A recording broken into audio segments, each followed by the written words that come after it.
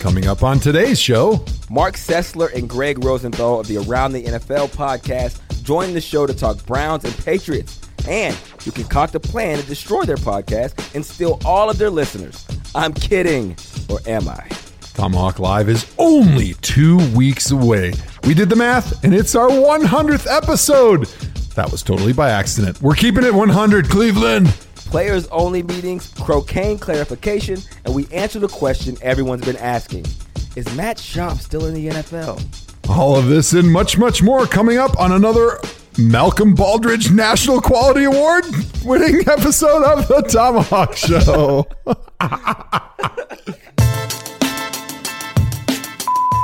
Yo, Zach Jenkins in Columbia, South Carolina. Thoughts on the first slate of games? I really could care less. Just waiting for 425. Thoughts for the Browns game? It gave us somewhere back in long ago. Sentimental photo and it all back is what fool believes. And I may be a fool, but I believe the Cleveland Browns are going to win today and shock the world. Go Browns, baby. Tom Price of Lorain, Ohio, in fucking Georgia. What is going on? It's my birthday today. My grandma got me a Nick Chubb jersey. My wife got me Browns Steelers tickets. Everything was so awesome. But all I really wanted was the Browns to beat the Patriots. But guess what? Couldn't get that for my birthday. And it was today I realized with my 6 and my 7-year-old running around the house acting like maniacs, it's way, way harder to be a Browns fan than it is to be a parent. I don't care what anybody says. I'm going to go ThomaHawk myself so hard. This is Brandon from Rocky River. Just want to say, if you guys bring the cocaine, you're going to get a lot more people at the House of Blues.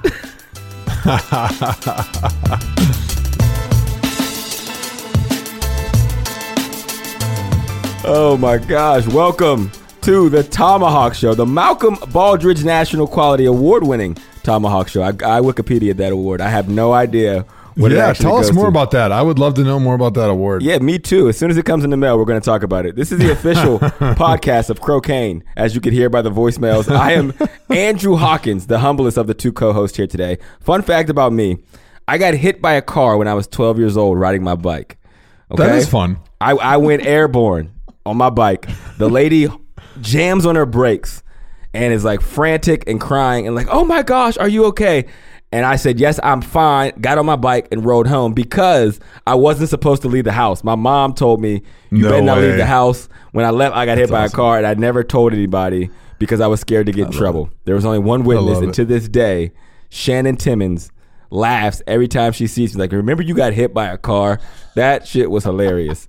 So I'm joined by Joe Thomas, my humble co-host, not quite as humble as I am, former Cleveland Brown great who played 1,000 consecutive snaps. And in between there, he had 4 consecutive children. Joe, how you doing today, man? Oh, I'm doing great. What was that movie? Blank Check. That's what it was. Hadn't you seen Blank Check at that moment that you got hit by the car? Because the theme of Blank Check was the kid got his bike run over by the rich guy, and the rich guy wrote him a check, but he forgot to fill out how much it was for, right?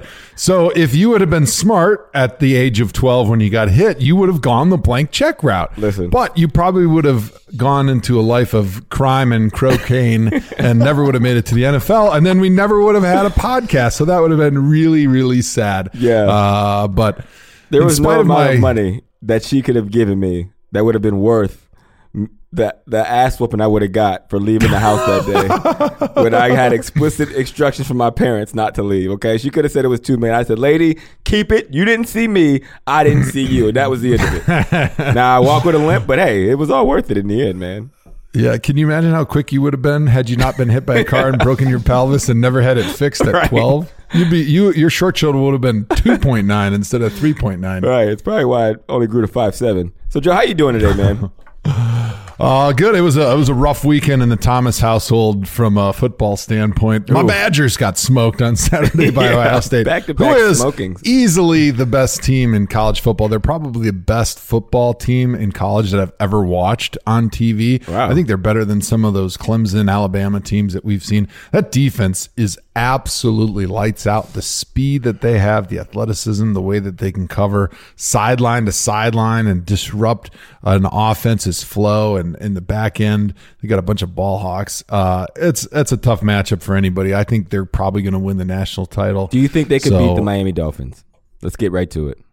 Ohio State or Miami Dolphins? It used to really piss me off when I was playing in the NFL. Yeah, you were when people would say shit like that, because that was us. Remember, we were 0-16, 1-15, and everyone was like, "Oh, could Alabama beat Cleveland?" And people were really talking about it, and people really thought that was there was a chance. And it used to piss us off.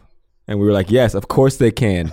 Don't rub it in. I would get so mad about it, but then I realized, like, anybody that's really spent time and seriously cared about that question knows that obviously wouldn't even be close. No. And you're just a clown if you think that any college team could keep up with any NFL team, because when you look at the NFL roster, like, every team is made up of all Americans and first round picks. Even the Miami Dolphins, as crappy as they are, all those dudes are first round picks, and all of them were all Americans at whatever colleges they went to. And it's just a different level in the NFL. I agree. And then the Browns got beat today, so yeah. So it was a tough weekend. I was 0-2 this weekend, but you know what? I had a great weekend with the kids, and it was a lot of fun. On last Thursday, we went up to Minnesota for the Thursday night game. The game wasn't the best, but I got to see Adrian Peterson in person again, and that dude looks like he's 24 years old still. The way he runs the football, and all they would hand it off to him, and he would just run right up the middle as hard as he could, and he was still steamrolling people.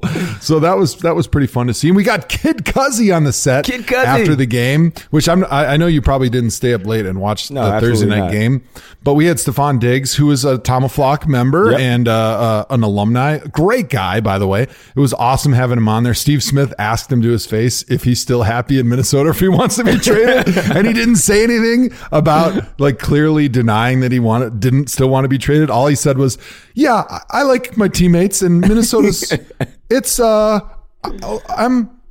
I guess I'm happy. They have a good mall here. I'm happy here. It's been cool to and shop Kirk at. Cousins, the entire interview, acted so sad, like he had downloaded the ThomaHawk show for the flight home, but that once he got up in the air, he realized it was on iCloud, and he didn't have Wi-Fi to be able to listen to it. Because even though he was, like, 24 out of 27, 300 yards, and they won, he looked so sad on the set after the game, and I couldn't figure it out. I should have asked him why the sad face. Do you think it's because he's heard you talk shit on him before? Do you think that could have anything to do with it? So I this past off season, I actually did an appearance with him. We did a USAA event. USAA is like a military insurance company. Yep. And so we did a live event at the Super Bowl down in Atlanta together. And so him and I were up on stage answering questions. There was a moderator for like 200 members of the military and their family. It was a really cool event. We signed autographs for him. We took pictures. That was nice of you. How much did they pay you? And they paid me in love and hugs and the ability to sit next to Kirk Cousins and associate our brands together. But I think what the real problem was, we were up there and I stole the show. Everyone in there was like, who is this guy? Did he play in the NFL? We just came here to see Kirk Cousins, but let me tell you, he is so handsome. I would come and listen to him anytime. So we need to make sure to send direct invites to all those people for the live show at the House of Blues. Get your tickets now. I think November 13th, Wednesday night. It's confirmed. The old lady's coming. Hawk's going to be there. We've got tons of amazing guests that I cannot wait to start rolling out here pretty soon. It is definitely going to be the place to be in the football universe on Wednesday, November 13th to kick off. It's the eve of the Browns Steelers Thursday night. That's not even the more important event. So don't even go there, but it is the eve of that. But you know what the crazy part is, Joe, that we didn't even figure out. And this is a part of our marketing team. We fired 2 members of our marketing team. I was going to say, did we kill them? Yeah, we had to. And by fire them, we literally lit them on fire and watch them burn. When we say fire, we don't mean we took their job status. Yeah, we don't. We're very literal here. We actually lit them on fire outside of Uninterrupted Studios. The live show on November 13th at the House of Blues in Cleveland at 6:30 is our 100th episode. Imagine that. That was not planned. As you can tell by the flyer, that It does really not have is? it. It really is. So we didn't have to take like a bye week between now and then just to make It's it work, our or like fit in a couple 100th extra show. episodes. How Wow, crazy is that? special. That's special. Oh man! So listen, for everybody listening, if you haven't got your tickets yet, we've just turned up the celebration notch by 1,000%. This is a 100th episode. We're going to pull out all the stops. We're going to fire somebody live on stage, probably a Steelers fan. We're looking for volunteers. I have a question. Feel free to sign at up. the show.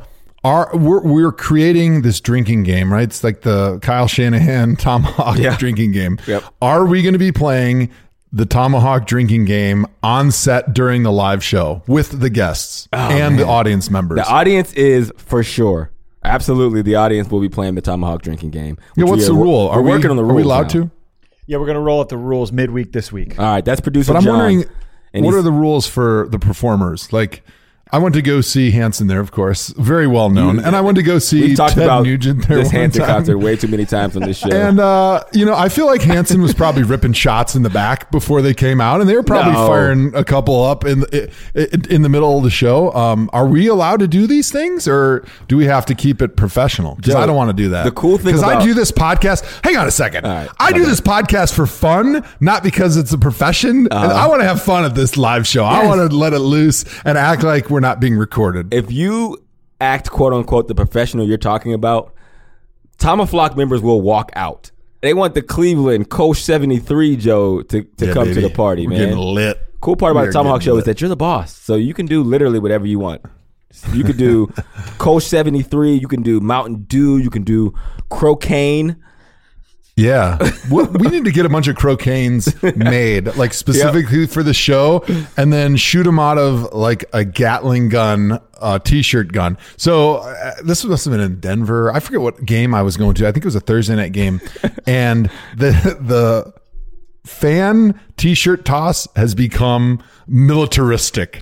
They actually had a Gatling gun that they filled with like 1,000 t-shirts and then shot them into the audience with the mascot. And it was like, it was one of the most amazing things that I've ever seen in a pro sporting event. And I think we need to get that for the ThomaHawk live show at House of Blues November 13th with Crocaine. Yeah, that's we're what we gonna need to do. And for Claire, if you just started listening to the ThomaHawk show, if this is the first episode you've ever come to, the Crocaine thing might seem like a bit much. Okay, it's not what it sounds like. We're not Crocaine advocating drug use. Is Trust actually us. candy cane in the shape of a crowbar. Okay, it was a weird conversation. Things got weird last week. That's all I'm going to say.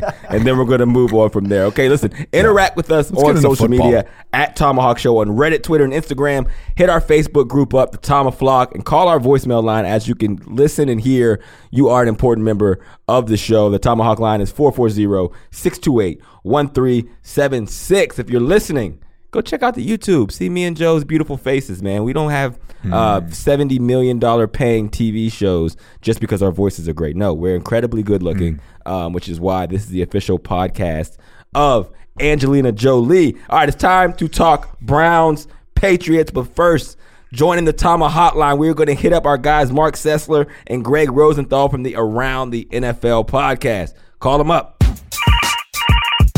Hello? Hello? Hello? Hello. You've reached the ThomaHawk line. All right, now special guests with us on the ThomaHawk Show. We did a little home and home with them last week, and now it's time for them to repay the bet. We've got Greg Rosenthal and Mark Sessler from the Around the NFL podcast. Welcome to the show, gentlemen. Thank you, Joe. I do notice you seemed like more excited to say Mark Sessler's name, but you know.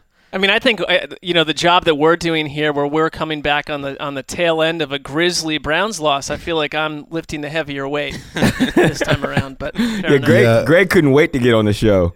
He called in 10 minutes early and just sat there.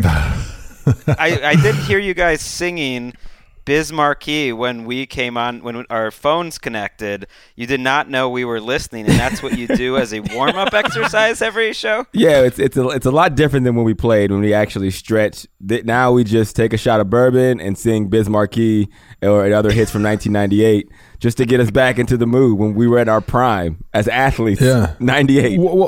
when we were in person, we actually used to just kind of snuggle up next to each other's locker in the game. Yep, That was a really good way to warm up, share body heat. But unfortunately, Andrew lives the Hollywood life now in LA, and I'm just a blue collar kid in the Midwest now. But let's forget about all those warm and fuzzies between me and Hawk. I think we wanted to do dog check. Was that right, Hawk? So we do a segment dog check where we, check in on the Browns. We have a really cool little audio jump. Hey, why don't we drop the dog check really quick, Chris?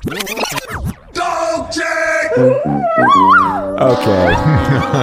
It's usually more exciting than that when we win, but that's our loss version. Let's dive into this Browns game that unfortunately all of us saw.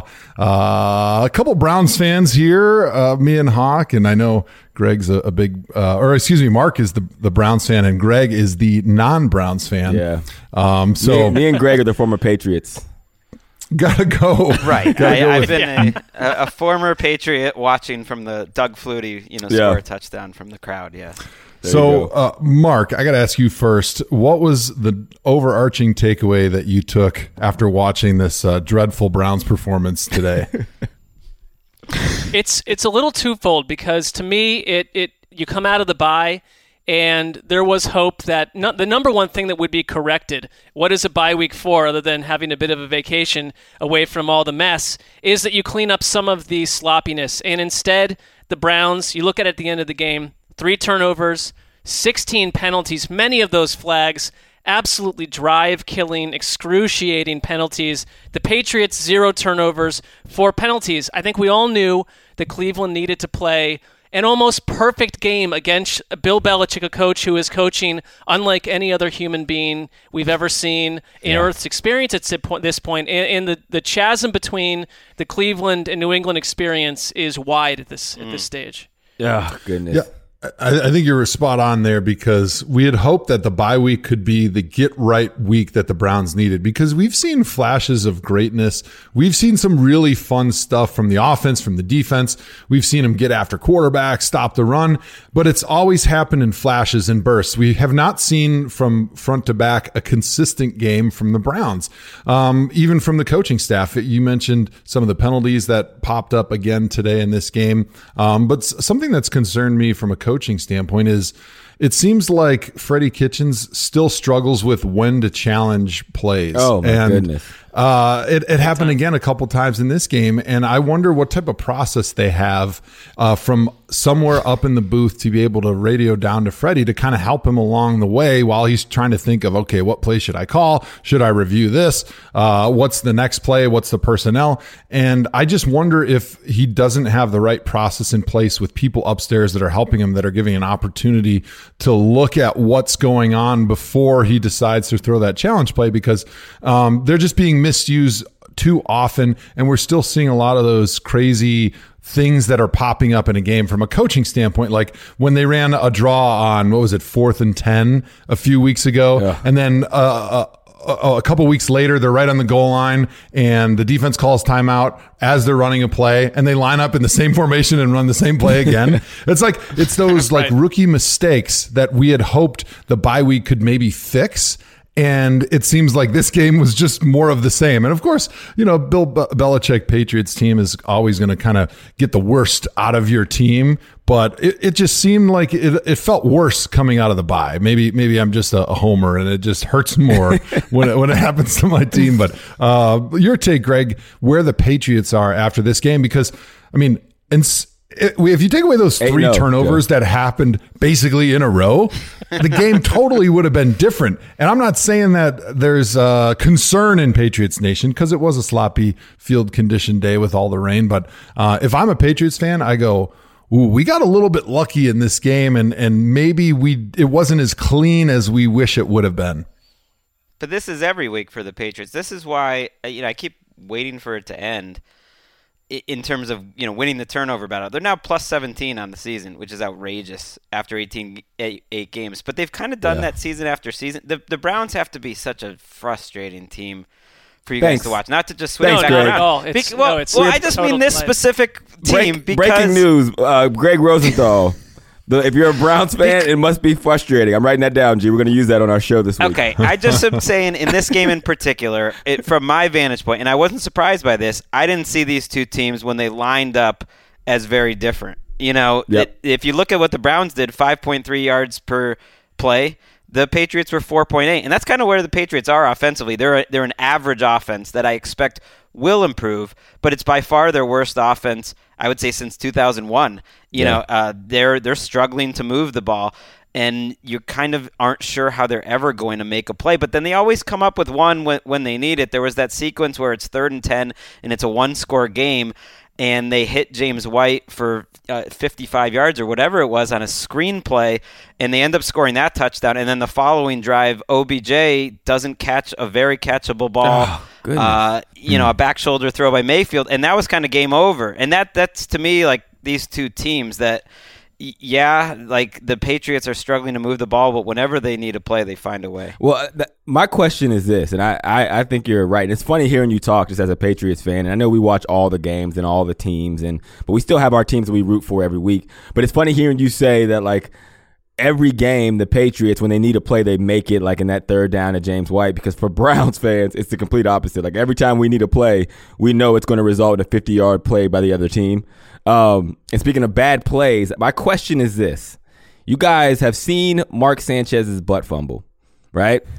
I don't know if we've named Baker Mayfield's pitchception yet from today. But which play do you think is uglier for a quarterback to make? Well, I think the fact that the butt fumble involves a human being's butt is always going to be... Right, the name is better. Butt fumble. It's like a quarterback running into someone's butt, and so that's just going to always take the cake, I think, there. But the Baker Mayfield thing, it almost feels like, yes, we are in a computer simulation, and the football gods actually do exist, because how do you explain those 3 turnovers in the first 5 plays when 2 of them came from Nick Chubb, who looks like a cross between Jamal Lewis, as Tony Romo compared him to, and at times a little flash of Jim Brown. Sorry, maybe in uniform. Well, he's fantastic. That's why I say it must be frustrating, because those 3 plays, 3 turnovers and 3 plays, they all included a ton of Patriots luck. But it's also a combination of luck, and maybe Lawrence Guy knew that play was coming, and he was in position to make it. Yep. And the Browns had the Browns luck where the offensive line kicked the ball out of Chubb's hand, but Van Noy pushed the lineman back into it. So it's like always a combination. Maybe that's why when these two teams are playing, it's like the fortune and unfortunately like the bad luck. That's why they needed Hawk out there. Did you know Hawk scored a touchdown with Cody Kessler in the last time these two teams played? Could you imagine? I remember that game. How hard I had to work for that. That's a fun fact. It is a fun fact. It was the only touchdown I think we scored that game. Oh no, touchdown Jesus threw a touchdown. That's right. Clipboard Jesus. That's right. Charlie Whitehurst threw a touchdown in that game. So. Wow. Did not know he that. Did. Some dark times. He did right at the end of the game. I checked this box score to give Hawk some shine. That he scored against the Patriots. He's the Patriot killer. Well, my favorite story from that game is we were in the huddle and a bunch of people got hurt. Well, Cody got hurt. I'm not sure if they tried to put Terrell Pryor in, and I think that was the game he said, no, you don't pay me to play quarterback, because he was the receiver for us. But Whitehurst comes in the huddle, and we're all trying to be encouraging. Now, Whitehurst got flown there the day before, right? So he signed with the team and flew into Cleveland the day before to be the backup. And he comes in the game clearly frustrated on his face. So, me and Joe being the leaders we are and the other offensive players are like, come on, baby, we got this. It's all good. It's all right. Keep in stride. We've been here before. And so we're like saying all these encouraging words, and Whitehurst goes, shut up. I can't hear the play. I don't know these damn plays anyway. F it. Run all go. Ready, break. Like, all right. I love it. Sounds good. That was the one play he knew that he could figure out. Okay, I'm just going to throw it out of bounds at the sideline and make everybody think that I was trying to go for that deep back shoulder. But just make sure he didn't throw an interception, because if you threw an interception, he'd be cut right away. And he was looking to collect another $7,000 for next week. But no, actually, that was a game. I think Charlie got hurt. And so Terrell had to come in and take a couple snaps right at the end, but it was just like hand it off or whatever. So Charlie always has Jewel to go home to, though, so that helps a bit. He won every weekend. Oh, I've totally forgotten about that. Are they still together? Well, I don't have a beat on that one, but I know they were for quite some time a thing. I think they still are. A young Mark Sessler had many a night dreaming of I think a young that they're Jewel. nestled away in Nashville from what I last heard. So Must be nice. What a life. He's got a good life, man, I tell you. Probably not a Browns fan anymore, but sorry for totally taking you guys off track by remembering Hawk's last performance, but it was hard to come up with another Browns highlight really from today. Oh, thanks, Greg. You're on fire today. We played this game on our podcast, Mark and Greg. It's called the catchphrase game. Are you familiar with it? I'm not. Okay, so make us familiar. We want to play. Now that I'm putting you into it, now you guys are going official members of the catchphrase game now. You've been trapped. You're in here now. So what we do is every week, basically, our listeners. I do know this. I didn't know where you were going with this. Yes, we have to do every single week when we're on national TV. This week was no risk it, no biscuit. Last week was can't measure that with an abacus. The week prior to that was give them the business or get your money's worth. We've done that a bunch of times. What about left him at the laundromat? Left him at the This made some TNF heat. I am aware of this game. This is that was the most famous of them all. Well, I bring this up two reasons. One, you're going to be playing that, number one. And number two, it feels like Freddie is challenging plays like he and his friends are playing some sort of version of the catchphrase game with challenges. And like, I bet you won't challenge this most random play that doesn't matter. And he's like, you bet your ass I will. Watch this. That pick play was at 3 yards. Challenge it. Yeah. I don't know where I was going with that. But now catchphrase game. All right, what do we got? We have to decide on a catchphrase. Do we have any options here? We got producer John in the room. You know, he's in charge of making sure he's checking out for these. John, do we have any yet? The leader in the clubhouse as of this past week was Papa Don't Play That. Okay, Papa Don't Play That. So Mark and Greg, that's what we're going with because I would love to hear both of them say it. So Papa Don't Play That is the catchphrase of the week for the ThomaHawk Show. All right. How good do you feel about working this into one of your broadcasts? And you can't do it on the podcast. It has to be on television. I feel great. I mean, I would feel great if I were on television more to have a way to incorporate. But if they slip me on NFL Network, it's coming out of my mouth. I promise you, it's going to happen. I'm a dad. I feel like that fits in quite nicely. All right, so that's what we're going with. It's going to find some traction on NFL Network. Don't you worry. All right, so Browns, I need you guys to help me predict what are the Browns going to do the rest of the season. Me and Greg talked about it on our show that we do weekly. Game Day View, we do it twice a week, Thursday and Sunday. Shameless plug. Make sure you're watching. But today I said that on this NFL game Network on Saturdays too, the re-airs. There you go. So I said that today was a hyper hope game for the Cleveland Browns. Like if we won, it would give us hope again, and if we lost, it would probably have our fan base feeling like the team is mostly hype. But they have a favorable back end of the schedule for you guys. How do you think that they're going to fare for the remainder of 2019? Because they're still a talented football team. I didn't expect them to win today. So once they dropped to 2-4, I kind of penciled them in at 2-5 or 2-5 just to think, listen, things have probably hit the low point here, and Cleveland talk radio is going to go totally nuclear. We get all that, but you're right. The schedule plays very favorably down the stretch, and the flip side I talked about at the top here was all the negatives, yes, but on the other side of it, I do think if you go back to points in the Seattle game, some of it against the Rams, you saw what happened against the Ravens. They're in development. Elongated preseason has been going on forever, but I feel like they do have an aspect to their offense where they can be explosive and they can certainly run the ball. And some of the teams that are coming up, I think 8-8 is the finish. And you come out of the season saying, okay, this was really hot and cold and it did not live up to the hype, but there's something to build on, and it kind of reminds me of maybe a Niners team from last year that came in with all this hype and injuries hurt that Niners team, but the team just did not gel, and I think they needed more than a couple months to make this happen, and I would look towards next year with an 8-8 record. Next week's big. They're at Denver, who's in every game, even though they're not a great team.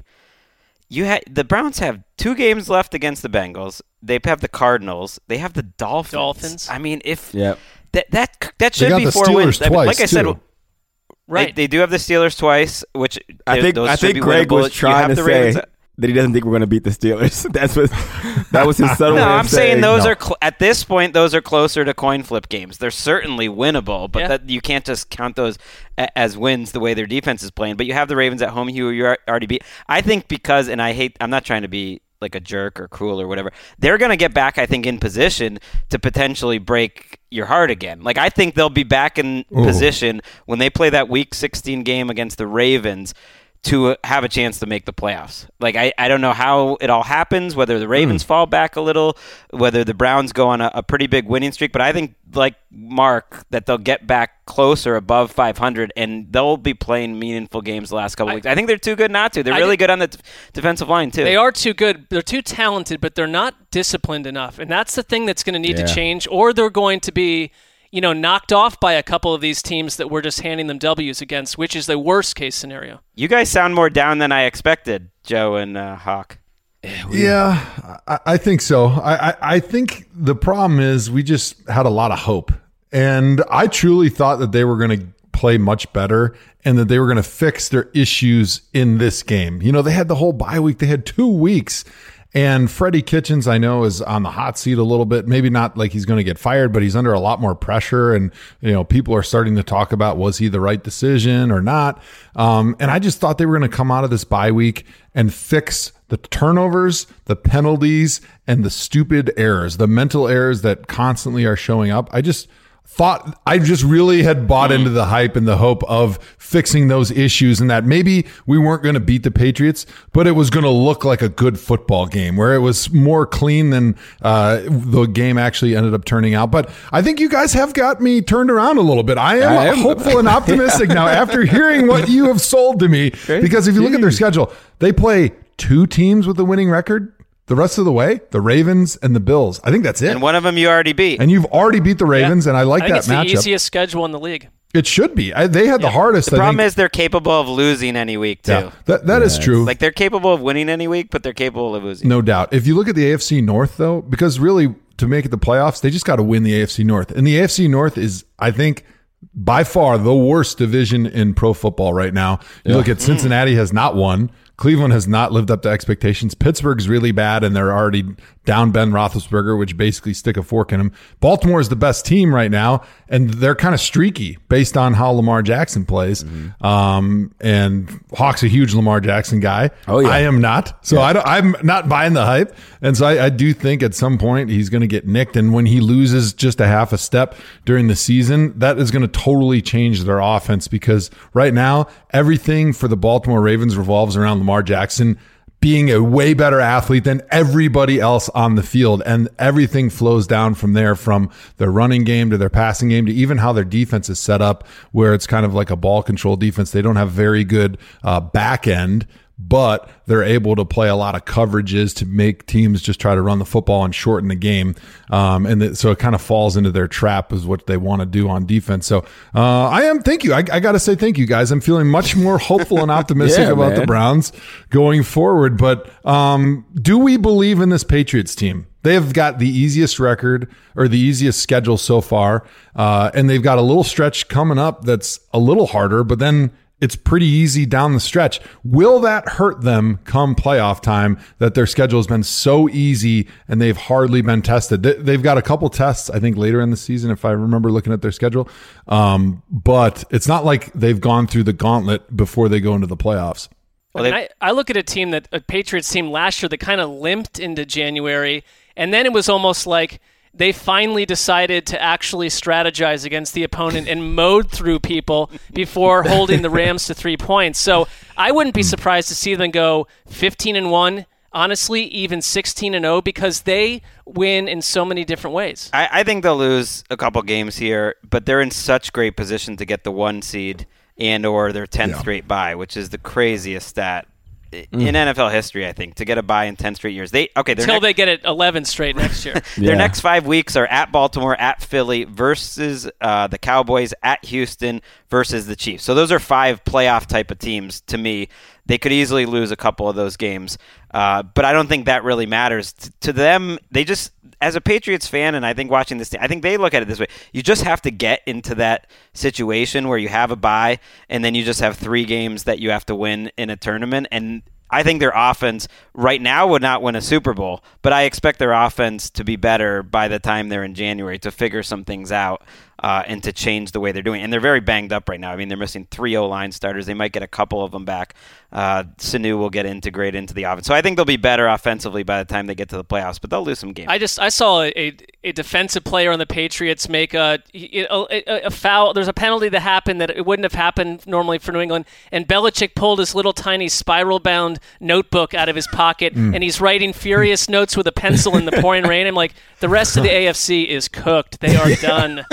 This is not going to end well for them. Yeah, because I love how even in the pouring rain, Bill Belichick refuses to use any technology, from the lack of using the Surface or even like laminated cards, or even the fact that you could wear a waterproof hoodie or like a waterproof jacket. He just goes with the regular hoodie and doesn't even wear like any type of rain gear on his head. And I was thinking about that the other day, and I guarantee he thinks about that because he thinks about everything. And he's like, I can't go out there and lead as a player and show them how I want them to play and how I don't want them to think about the elements, but I can do that as a coach by just acting like it's not raining. And I'm just going to show up and dress exactly the same as I always do and just pretend it's not raining. And then I'm going to expect that from my players. And to me, in my weird head, this trickles down all the way to how tight ends block defensive ends. And it's frustrated the hell out of me this year. And I don't know why, because I saw Jimmy Graham do it early on in the season and almost get Aaron Rodgers murdered. I watched the Wisconsin embarrassment to Ohio State on Saturday, where they tried to put a tight end on Chase Young a few times, and it was embarrassing. But then I watched the Patriots tight ends, because Bill expects them to block like offensive tackles. They actually do a much better job, versus when a coach just always makes an excuse and says, oh, well, we don't really expect our tight ends to be able to handle those guys. Then they don't get the effort out of them. So I guess that's all Bill Belichick. Basically, we're jealous. Brain control. As a former Patriot, we are jealous. Okay. Well, listen, jealous. We appreciate you guys joining us here on the ThomaHawk, man. It's been an incredible home and home around the NFL podcast. Make sure you subscribe, like, listen, and share with a friend. Fellas, it has been a pleasure. Take care of yourselves. Thanks a lot, guys. Thank you, guys. Thanks, guys. See you, Hawk. All right, Hawk. Big news is happening in November in the great city of Cleveland, Ohio. No, I'm not just talking about the Browns Thursday night game against the Steelers. I'm talking about the eve of the Browns-Steelers Thursday night. I'm talking about our 100th episode, where we're going to be able to celebrate with all of our fans in the great city that it began, Cleveland, Ohio, the city of champions. Joe, I never would have thought when we started this podcast almost 2 years ago, here we are celebrating our 100th episode right in front of the fans that made us the top media personalities in the history of sports media. But I can't wait. We are going to have a blast. We got all kind of guests coming through the show. We have celebrities. We have Browns fans. We got former players and Cleveland media personalities. Everyone's going to be having a blast. We need you to go buy your tickets. Head over to Ticketmaster. Hit up our Twitter account. Hit up House of Blues Cleveland. The tickets are for sale. VIP tickets are moving fast. I think we only have like 4 left in the VIP. So if you're one of the first 4 people to hear this, you're welcome. Also, follow us on social media at ThomaHawk Show and sign up for our newsletter,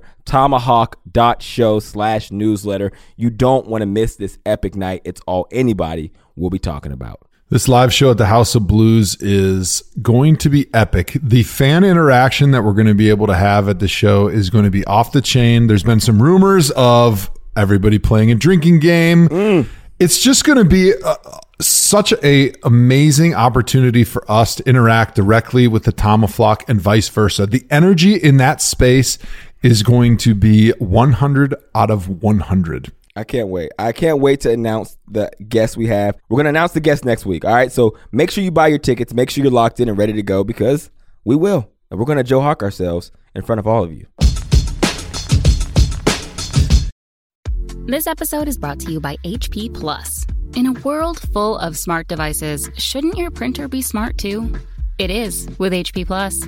These printers know when they're running low, so you always get the ink you need delivered right when you need it.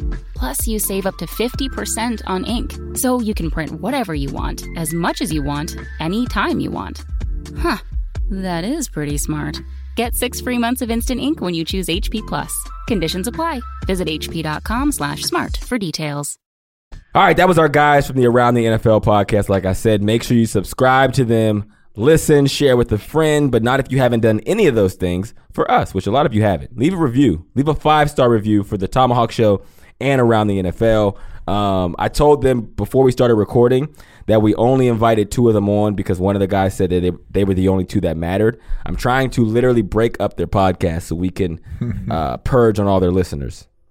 So it's genius business move by me and Joe. Incredible home and home, and we will soon have all 100,000 of their subscribers. All right, now it's time to get into our favorite segment, Am I Tripping?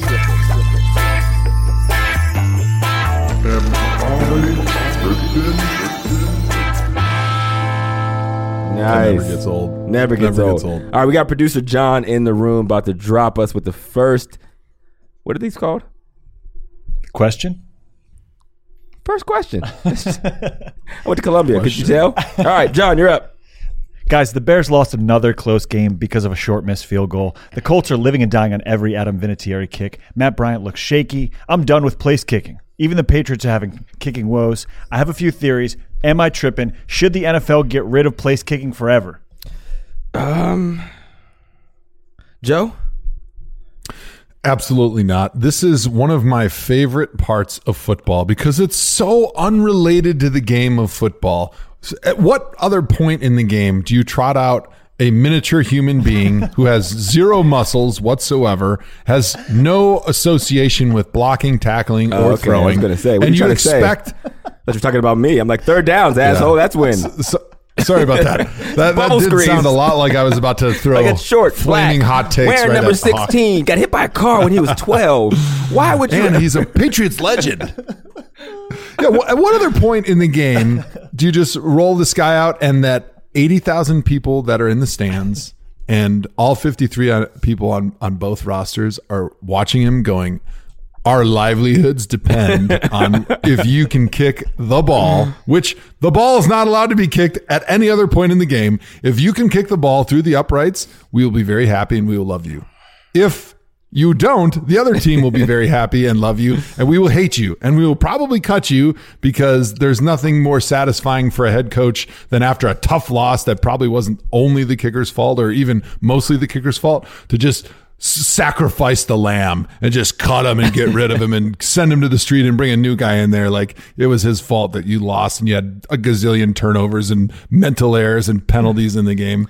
I'm trying to think of the equivalent in another sport, like where the person doesn't really do anything until like the most crucial part of the game. Like maybe like Steve Kerr. But not only, but not only that, but it's so unaffiliated with the rest of the game of football. Yeah. The game of football is taking territory. It's basically simulated battle. It's us versus them where we line up, and I'm trying to take as much territory from you as I can. By the way, I stole that from Condoleezza Rice because she's a huge Browns fan, and she's come and talked to us a bunch of times. And she always said that when she was describing the game of football to other leaders in other countries that had no concept of football, she would always describe it like exactly like that. Well, it's a game of war. We're trying to take more territory than the other team. But then all of a sudden you pause it and you try out this little guy that remarkably is a lot like Andrew Hawkins, but they're never black. Yep. And you try to get him to kick the ball, which at no other point in the game are you allowed to kick the ball through the uprights. It's just so fun because it's so weird and abstract, and partly because I am kind of a weirdo and I enjoy unusual things. I just hope it never goes away because it's just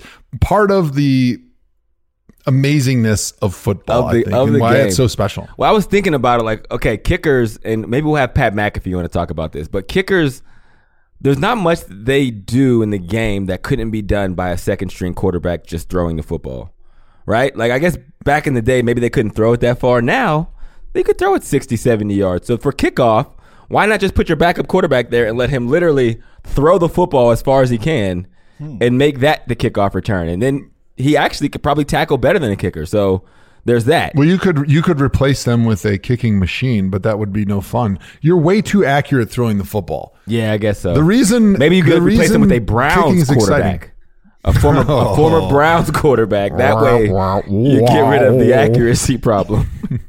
That's messed up. I like the fact too that it builds tension and then it happens in a split second. No other part of the game of football happens. You like build so much tension and then it happens at a split second. Even maybe like a goal line play, it doesn't happen immediately. It happens kind of like over 3 or 4 seconds. It gets drawn out to a crescendo. Whereas kicking, There's the tension that builds during the timeout and before the snap. Yep. And then the snap, hold, kick, and it's up, and you know almost immediately if it's going to go in or it's not going to go in. And if you have to wait till the last second to see if it's going to hit the upright or go in, it's just that is like the peak of excitement in a game of football. Yeah, whether you want to believe it or you want to admit it or not, that is the truth. Yeah, I'm going to say question. tripping too. Before Joe kicks to the next question, I'm going to say you are tripping because that's just the way we've always done things. It's too That's like true. it There's makes a lot too of much tradition in sense football to do that for us to actually do it. Because if we start doing things that only make sense, we change the whole world. Unfortunately, John. All right, what do you got next? I did not expect it to get that deep. Second question. Yeah, it was super deep. Guys, the Jets are 1-6. Sam Darnold threw 3 picks this week. Teddy Bridgewater, by contrast, went 5-0 as the Saints starting QB. If you guys remember, the Jets traded Teddy Bridgewater last year to the Saints. Am I tripping? Or will the Jets regret not only taking Sam Darnold in the draft last year, but then flipping Teddy Two Gloves for a third-round pick? No, you're not tripping. Teddy Two Gloves is going to make a lot of money, whether in New Orleans or somewhere else, because he's shown in the 5 games back that he was an above-average quarterback, and that's something we already knew because he was that for the Minnesota Vikings when he was there. If Teddy Bridgewater never got hurt, the Vikings and with Zimmer or whatever, they would be a perennial playoff team and all of that. It was just that nobody expected him to come back from injury the way he has, and he showed a lot of skills for the Saints over the last 5 weeks. I actually felt like he should have played the game today, and Drew Brees should have came back after the bye. But Drew Brees balled out, so what can I say? So I feel like secretly Teddy Bridgewater paid Drew Brees a lot of money to go out there and play in this game because Teddy knew he already has done enough to earn himself a huge contract somewhere. And the only thing he could do by playing any more is to screw that up. So we have this just amazing taste in our mouth right now after watching Teddy Two Gloves go 5-0 as the Saints quarterback. And it's a perfect time for him to just sit back now and hold the clipboard and wait till the Brinks truck backs up and unloads in his driveway. But let's I got another question for you here as we divert Am I Tripping into our own segment. Do you think the Saints were smart by rolling out Drew Brees against the Cardinals, lesser opponent, before their bye, potentially exposing him to risk when he could have rested another couple weeks with that hand? I did up until you just said the word Cardinals, because then it all came together for me. The Cardinals defense is not good. So you want to bring Drew Brees back. If he's healthy enough to play and everyone feels good about where he's at with his thumb injury, you bring him back against a lesser defense and you let him get into a rhythm, work out the kinks a little bit. And from what I've seen, I think he did that. He had a really good game, but I know there were some throws he missed. I've seen some people talking about, and then you give him a bye week to practice. He comes back against the Falcons, and you really set yourself up for him to get back to being peak Drew Brees after 2 or 3 weeks of live game action. So look at that more as a scrimmage. Everybody's happy, like you said. Teddy's happy because he can't mess up all the millions and millions of dollars he made himself. Drew's happy because he doesn't have to sit there and hear people talking about, do they actually need Drew Brees? That's like the worst thing for someone who gets injured, to watch a team still do well when you're done, because then you're like, oh man, I guess I'm not as good as I thought. I guess I'm not as important as I thought I was. It's the worst. Every player that gets hurt secretly wants whoever does their job to do bad. That is a real take. That's real. I'm going to just add one little cherry on top of what you just said, because what you said is exactly what I thought. If you would have asked me 2 days ago, I would have gave the same thing that most people are saying. Drew Brees, just let him rest. There's no reason to have him come back. Teddy Bridgewater, Teddy Two Gloves, he's 5-0. He's rolling. Like, don't put Brees back too quick, because right now they're playing for a Super Bowl. They're already basically in the playoffs. Like, don't ruin it. Yep. But after thinking about it a little bit more and thinking about what you just said, you are spot on, because this is like a practice game. This was like giving him an exhibition game where he could knock off some rust, get into the bye week, and then come out of it and then be fully ready to go for the stretch before the playoffs. But also, if he plays and there's some soreness or anything that happens in this basic exhibition game against the Cardinals, they're going to get a full 2 weeks to get right before the next game. Yep. So he's got that whole bye week if his hand gets sore, if the stitches pop open a little bit. So this was a great opportunity to kind of ease him into things, give him another 2 weeks off before the stretch run, before they go on their Super Bowl run. Because here's the thing, Joe, and belaboring this point, like we always say, drink. That's what we do the best. That's what we do the best. When you have an injury, this is NFL player insight. There are injuries that happen that it doesn't matter how long you rest. let's say it's a 6-week injury. Let's say you give it an extra 6 weeks. You come back in week 12. There are things that are going to happen with that injury that will only get better when you get into live action. Right? Mm-hmm. It's like ripping the Band-Aid off. I tell this to all my nephews and cousins who play football. And it's like, listen, you hurt your knee, and I get you're trying to wait until it's the perfect time, but some things won't get better until you literally get out there and go live and give yourself that rep, because it's going to take some soreness. It's going to take working out that scar tissue. It's going to take you getting comfortable, and it's going to hurt like a SOB. But the longer you the more you prolong it, you're still going to go through that process, whether it's now or whether it's first the Falcons in 3 weeks after the bye. Next question. First, it was the Falcons. Speaking of the Falcons, hey, now it's the New York Giants. Am I tripping, or is a players-only meeting a bad sign for coaching staffs in Atlanta and New York? Man, yes. But players.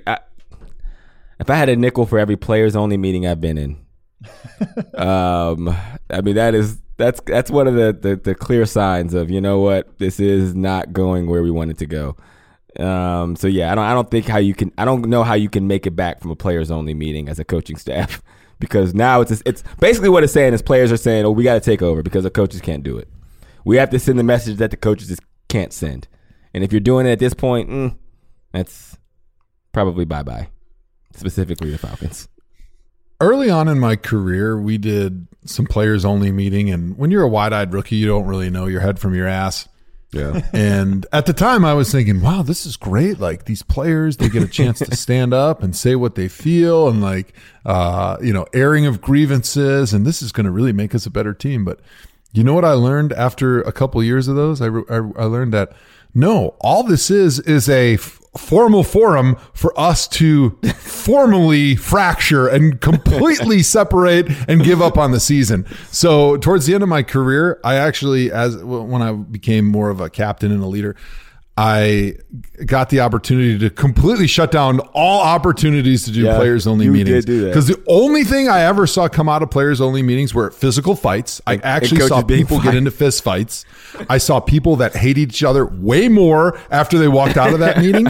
And I saw people come up with bitches and grievances that we didn't even think were a problem, but that never got solved. I never saw one thing get solved in a players only meeting. Basically, to me, a players only meeting is like a giant Thor hammer to a rock that's got a bunch of fractures and cracks to it. And as soon as you go in there with that players only meeting, now that you've got all these little problems, you've just fractured that rock into a million pieces that'll never be able to be put back together. Right. So players only meeting, that is the last sign that your season is over. The players hate each other and they're not willing or not able to fix any of the problems that are going on. It's like that meeting where you, it's like people are saying the things that went unsaid. Like, that's going to help. Like, players only meet, man. I just got to keep it real. I can't stand you, and I don't think you're very good at football. Yeah. So how do we fix that as a team?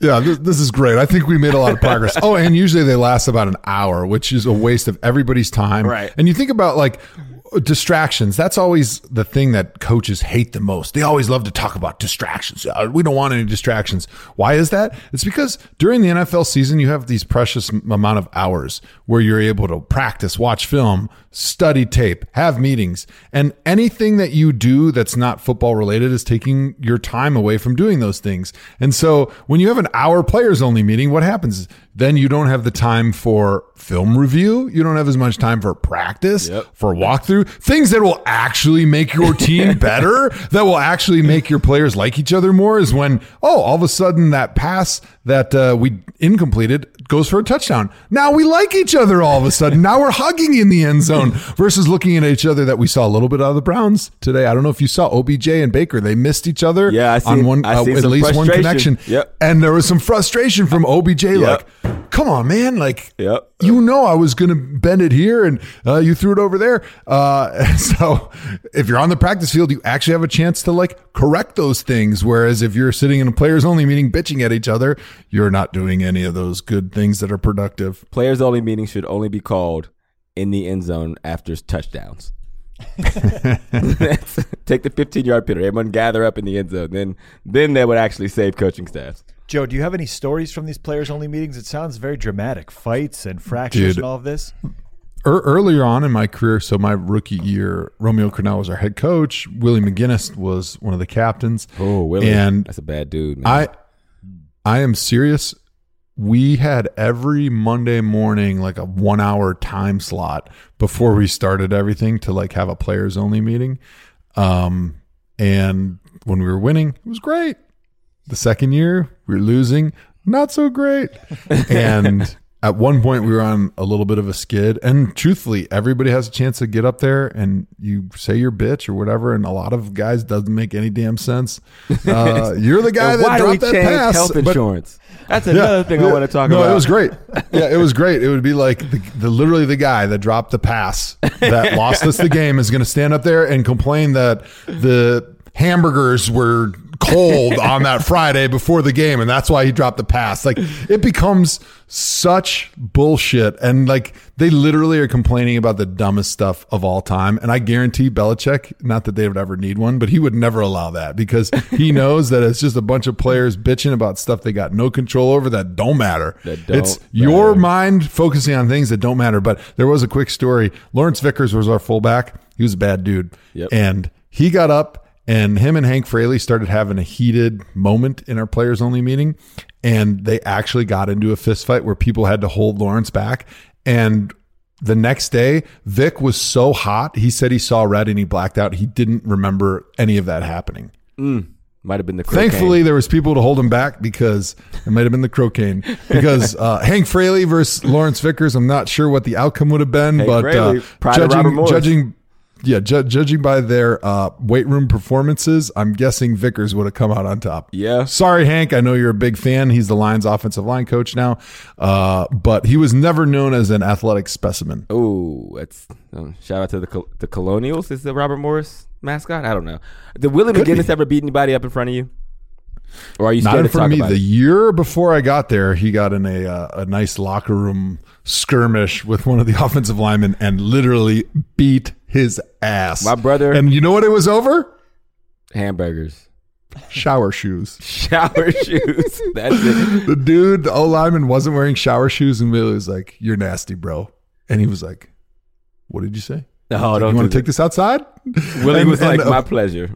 and Willie was like, "I'm not going to tell you right now that I train as a boxer in the off season, and my arms are 10 feet long, and I'm going to kill you." I don't know if anybody. So they settled it like gentlemen, and Willie kicked his ass. Well, we work with Willie also at the NFL Network, and if you've ever seen Willie McGinnis, he actually walked by the uninterrupted offices last week, and I went out and dapped him up, and the people I was sitting with at work, as well as executives at Uninterrupted, were like, "Who the hell is that dude?" He looked like a giant. I'm like, yeah, he will still bend somebody like a pretzel. He played with my brother in New England, and my brother always says he was the scariest dude he's ever had as a teammate. And my brother played with a lot of bad dudes too. He played with Lorenzo Neal, a lot of dudes who are known for kicking ass. And he was like, "Yo, Willie is football saved not only Willie, but a lot of people from getting their ass kicked by Willie, because that's a scary dude." Hopefully he doesn't hear this podcast and get upset. He's a great guy, and he's a great talent, no doubt. You can hit me on Twitter at JoeThomas73. And Hawk was the one saying bad things about you, by the way. Oh, yeah, right. Billy, don't believe it. What's next, John? Run, pass, option. Run it or pass it. Run it, run, pass, option. All right, in this segment, Run, Pass, Option, we go through all the games from Sunday, and we decide whether we want to run with the topic and talk about it or pass on it because we don't really care. All right, John, what's the first one? Rams beat winless Bengals in London. Hawk, run it or pass it? I'm going to pass it because we all expected that to happen. Joe? Pass it. But I am surprised that with the talent that the Bengals have, which they still have some talent, especially at quarterback and some of the skill positions, they're so bad. Ugh. Yeah, I wouldn't. You must not have seen their defense. 0-8. Guys, Texans outduel Raiders in gritty home win. Lose J.J. Watt for the season. Joe, run it or pass it? I'll run this. The Texans have really impressed me this season. Deshaun Watson, in my opinion, has taken a huge step.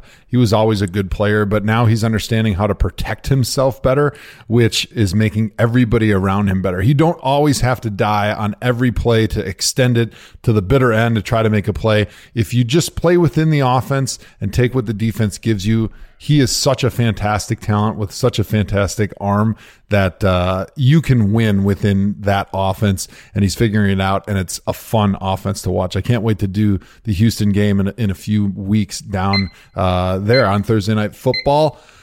J.J. Watt out for the year. That hurts, and his career is in question. I don't think J.J. comes back. I'm going to run it. All right, I don't think J.J. comes back from the injury, to be honest. I mean, I feel like he's at that point in his career. He's had a lot of nagging injuries, which happens to a lot of people once they get to the tail end.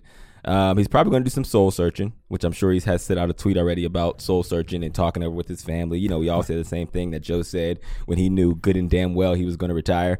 So I think that's what J.J. is going to do. Also, Joe, question.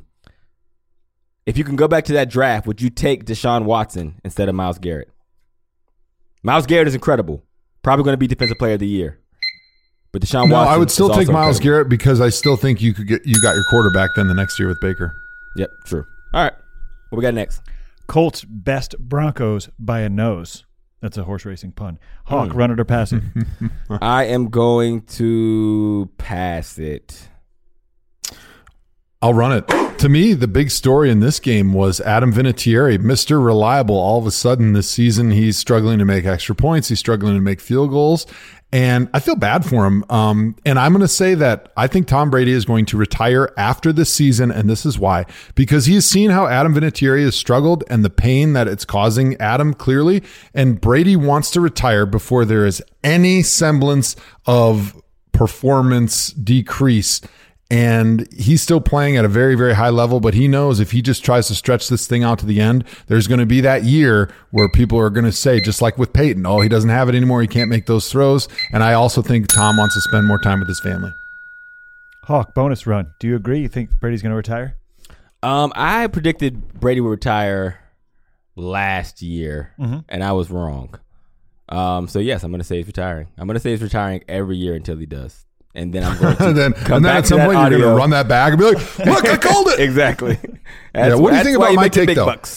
What do you think about my take about him wanting to retire because he doesn't ever want to be on a football field when he's performing at less than GOAT status? I don't think that's going to force him out. What I think is going to force him out is that they've become too dependent on him. He is very good. He is still playing better than everyone else. So I get what you're saying. But if you watch even today's Browns game, you look at Tom Brady on the sideline, he's not happy because I think he's starting to feel like, yo, as I'm getting older, you should be putting more weapons around me. People should be elevating their game. And it's actually going the opposite. He's had some O-line issues. Again, it's like the receivers. I think he probably would still like AB in the lineup because Gronk retiring, like it's getting harder for him, not because he's aging, because they're giving him less on the offensive side of the ball. Well, I'll say one more thing, too. I truly believe this with everything in my heart. No professional athlete has ever sacrificed more for greatness than Tom Brady. He's literally sacrificed his life and time with his family and time with his friends. He lives Tom Brady, the quarterback, trying to play for a Super Bowl 24/7. Doesn't matter what point of the offseason, what point of the season it is. He's focused on everything that he does, from a workout to putting in his body to thinking about to living. It's all about winning the Super Bowl. And I think he's ready to stop sacrificing time with his family. He's a great father to his kids. He's got a close relationship with his parents. His mom, I think, had cancer. I don't know how that's going currently. But I think he's ready to say, like, I've done enough in my football career. It's time for me to go and enjoy my family more and stop making them the second fiddle to my football career. Yeah. I was going to butt in with a joke there, and then you took it to a really nice place when you said he's a good father to his kids, and I'm like, oh, yeah, that's good. I'm glad he's a good father to them and not somebody else, whoever that would be. But okay, what's next? Moving on. Titans outlast Buccaneers in controversial finish. Joe, run it or pass it? Pass. I'm gonna run it. Jameis Winston. It's been real, man. It's time to move on. It's you are now a backup quarterback, unfortunately. And Jameis has shown promise every once in a while. Like, he does some things really, really good, but then his decision making and his ability to take care of the ball are so low sometimes. And you watch today's game, and he had a bunch of turnovers again. And I think he leads the league in turnovers. So, like, since he's been in the NFL, he has more turnovers than any other player. Mm-hmm. So it's probably time. It's backup time for Jameis Winston, which is still about $8 to $10 million a year. So we won't cry too hard for him. There was some early positive returns when Bruce Arians came in there and was working with Jameis, and then I almost believed that he was going to be able to fix the decision-making issues that Jameis Winston has had and the turnovers in critical moments. But then all of a sudden, in the last few games, he looks like the old Jameis Winston again, and I think you're right. It's time to move on.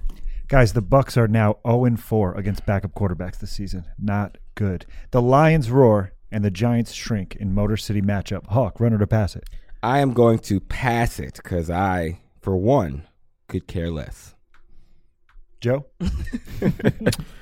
I'll pass it, but I'm going to say Daniel Jones looks like he's going to be a franchise quarterback, but he continues to make the rookie bonehead mistakes that are going to cause the team to lose a lot of football games. And for a couple years, I think it's going to take him a couple years before he starts to minimize the turnovers and the critical mistakes. And that's just part of learning how to be a pocket passer in the NFL. Boop, boop. Since you ran it anyway, I figured I'd give you the the countdown. Thank you. If you're keeping score at home, Hawk and Joe each have one run left. Bears blow it against I don't Chargers. know if that's possible. I Chicago. even takes on 5 of these. Bears blow it against Chargers in Chicago. Hawk, run it or pass it? I'm going to pass it. Joe?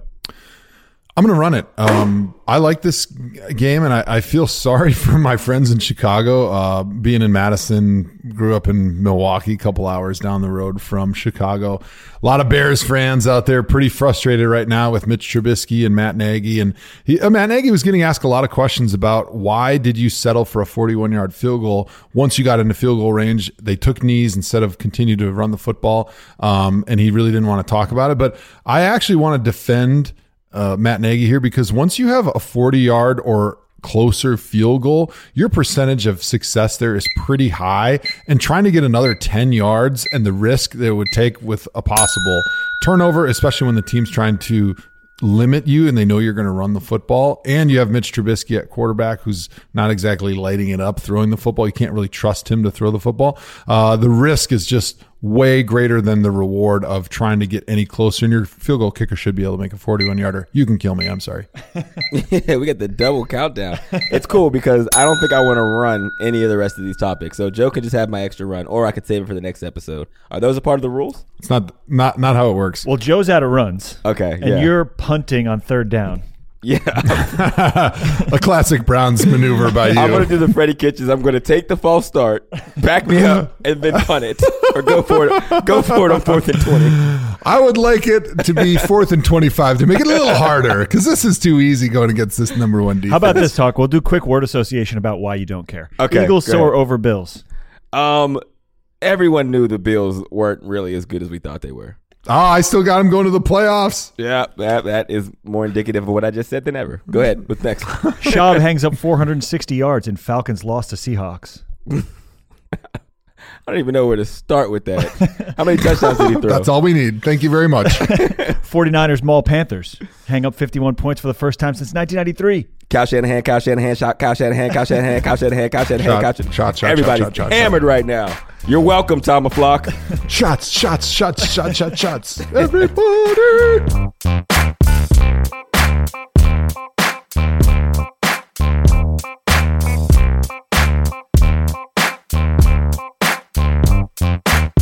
Before we wrap this show up, we have one more voicemail. Let's play it. Hey, Joe, this is Todd from Green Bay, Wisconsin. Just wanted to say how great it is to see another Scotty on TV. Psych! It's Big Brewski. I just wanted to thank you, Joe Stradamus, for counting the Vikings out. Because every time you do, you both know it means the Vikings win. It's inevitable, brother. I hope you sell out your live show in November so that everyone can show up and they can laugh at Joe. They can go, ha-ha, on your ass, ha-ha. Oh, man. Oh, my God. By the way, Beef Brewski might be in the ThomaHawk Hall of Fame. I absolutely love his interactions on Twitter. There's nobody that talks better trash than Beef Brewski. And I believe he even changes his Twitter handle maybe once, or maybe that was just me dreaming, but he is great. And as soon as I picked the Redskins on Thursday Night Football to win, he was all over me. Thank you so much, because you're an idiot. Joe Stradamus is never right. But I will say the reason I picked the Redskins was because I was under duress from the ThomaHawk. It was directly their fault for trying to get in the no risk it, no biscuit catchphrase. And there was no chance to get it in the entire show until the end, and to make a fool of myself by taking the Redskins in a game they clearly were going to get smoked. Well, we appreciate it, man. The ThomaHawk appreciates your service. We're really going to be sad and mourn for the loss of your job when it comes, because it makes you a terrible analyst on NFL Network. But I'm excited about our catchphrase this week. What is it again? Is it Papa Don't Play That or Papa Don't Play That Game? I think it's just Papa Don't Play That. Okay, because Papa Don't Play That Game would make it even funnier, because there's no way you can get that into a broadcast without looking like a complete fool. All right, so Papa Don't Play That is coming to the broadcast this week. I just say, my producers, they all listen to my podcast, and they get so excited in the production truck on Thursday Night Football when I drop the catchphrase, and they'll throw it in my ear as soon as I say it. They're like, boom, you got it in. They were so proud of me. Or when it's getting to the end of the show, and if I haven't done it yet, they're like, just a few more minutes to get your catchphrase in, which feels really cool. It feels like a big family that the ThomaHawk has really grown. My producers and co-hosts and colleagues at the NFL Network that I do my shows with have the complete opposite reaction. They have no idea what the catchphrase game is, and every time I say something as dumb as I do, they think, man, this guy, how did he get a damn job here? Where do you see the clip I send you from my Game Day Live today to end the show?